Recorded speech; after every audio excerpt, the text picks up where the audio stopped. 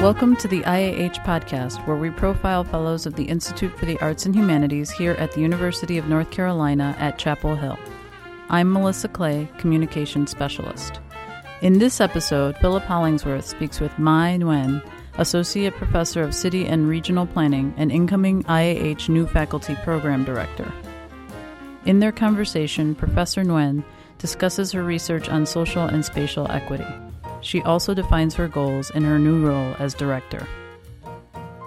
So I guess to start out, if you don't mind, can you give us just a brief overview of your research? I am in the City and Regional Planning Department, and I focus on housing and community development broadly. But within that, I really focus on social and spatial equity. So both how planning and public policy can actually contribute to social and spatial equity, but also ameliorate these inequalities that exist within our social and spatial world. Are there examples of that? We'll use the Chapel Hill example. Actually, last semester, my students and I worked on a project with Orange County, and that includes Chapel Hill, on affordable housing and the lack thereof of affordable housing, and what are some best practices that can actually work in a place like Chapel Hill. So the difference in our field, in planning versus other social science field, is oftentimes we really consider the context. So public policies don't always work in different contexts. So we try to actually provide very context-specific, relevant recommendations to places, to local elected officials, to city staff, that could really work for them. So it requires analyses at the local level and really understanding the politics and the history and the demographics, all the things, the characteristics that make up local places. Mm-hmm. Is there a certain city or region that interests you the most? Well, I research all over the country, urban places. But lately I've been really focusing on St. Louis for a research project that is funded by the IAH, the social justice grant that went out, and looking at the historical housing policies that have shaped modern-day St. Louis. So although I do study all cities, many cities across the country, St. Louis has been my focus this summer. And what kind of interests you about that particular city? Or are there any idiosyncratic developments or policies that kind of stand out? Well, St. Louis is sort of the city that has the most iconic public housing development of all time, Pruitt-Igoe. And it's sort of been a symbol of the failure of public housing. I don't know if you've seen these images where huge public housing development was blown up. And that's kind of the image that people think of when they think of St. Louis and public housing. Mm-hmm. So it has that history, but it also just has a history, the history of Plessy versus Ferguson, the Supreme Court ruling that said separate but equal. And so the reason why I chose St. Louis is to start with this Plessy versus Ferguson ruling and think about whether or not separate has been equal over time, and how that ruling has actually created a society and a city, really, that it is not really equal, and set the stage for modern-day events around violence and police brutality and the shooting of Michael Brown. Going into the classroom, what are some of the moments that excite you most about teaching?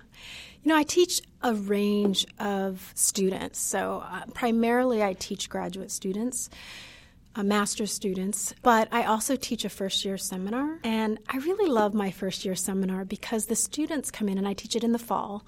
They come in as brand-new college students. And so they're bright-eyed and bushy-tailed, and, they're just really excited to be here. And you just sense that enthusiasm for learning, that real zest for learning. And my class is called Race, Sex, and Place. And so many of these students that come to UNC come from all different places in North Carolina. A lot of them are small towns. So I introduce them to concepts in major urban places that they've never really thought about or really they haven't experienced throughout their lives. And so what's really neat is for them to just open up their world really in the classroom and have them become really passionate about cities. Yeah, many of them then minor in urban planning or consider going on to graduate school and becoming an urban planner. I have a friend that's super fascinated by public transit. At first I thought, what's up with that? And then I realized, there's people that study this, and it's really important, and it is kind of interesting. That's where right. these subway stops and where they don't stop. And how that affects people and how they get to work. Yeah. And there's so many facets of planning that affect people's everyday lives. And living here, it's fascinating to me that a small southern town has a subsidized bus system.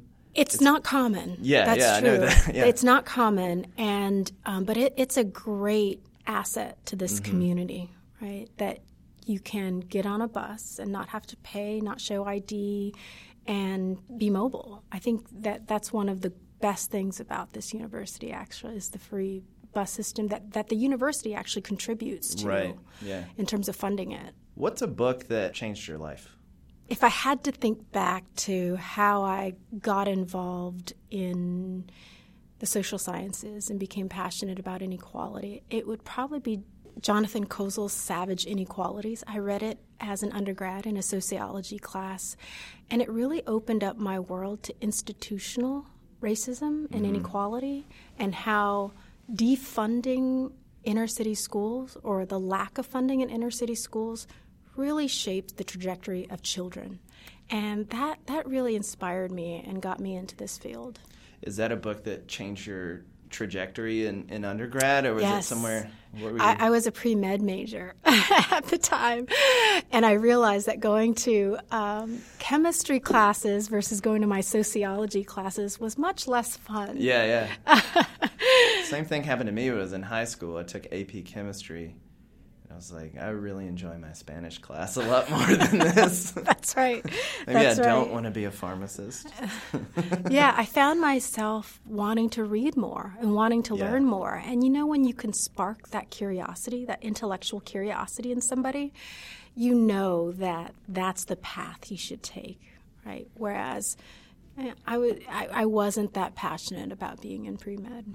So coming in as the director of the new faculty program here at the IAH, what are some of your goals? I think that what I'd like to accomplish, there's a number of things I'd like to accomplish. First, I would just like to connect new faculty to other faculty. Sometimes the university can be very siloed, so getting faculty out of their classrooms, out of their departments, and connecting to the broader community, I think is important for the university community in general, because it creates a sense of community, a sense of belonging. The other thing that I would like to accomplish is to really integrate new faculty into the culture and the life of the university, learning about what goes on in institutes and centers, what goes on in terms of research that's outside of your department. I think connecting faculty to the life of the university and understanding the university better, those two things are really important, I think, for new faculty. What do you think is unique to UNC that you want the new faculty to tap into? I think UNC, in terms of its culture, is very collaborative. That is not something I've experienced at other places. And so faculty are very much willing to have coffee, collaborate on research projects, collaborate on grants together.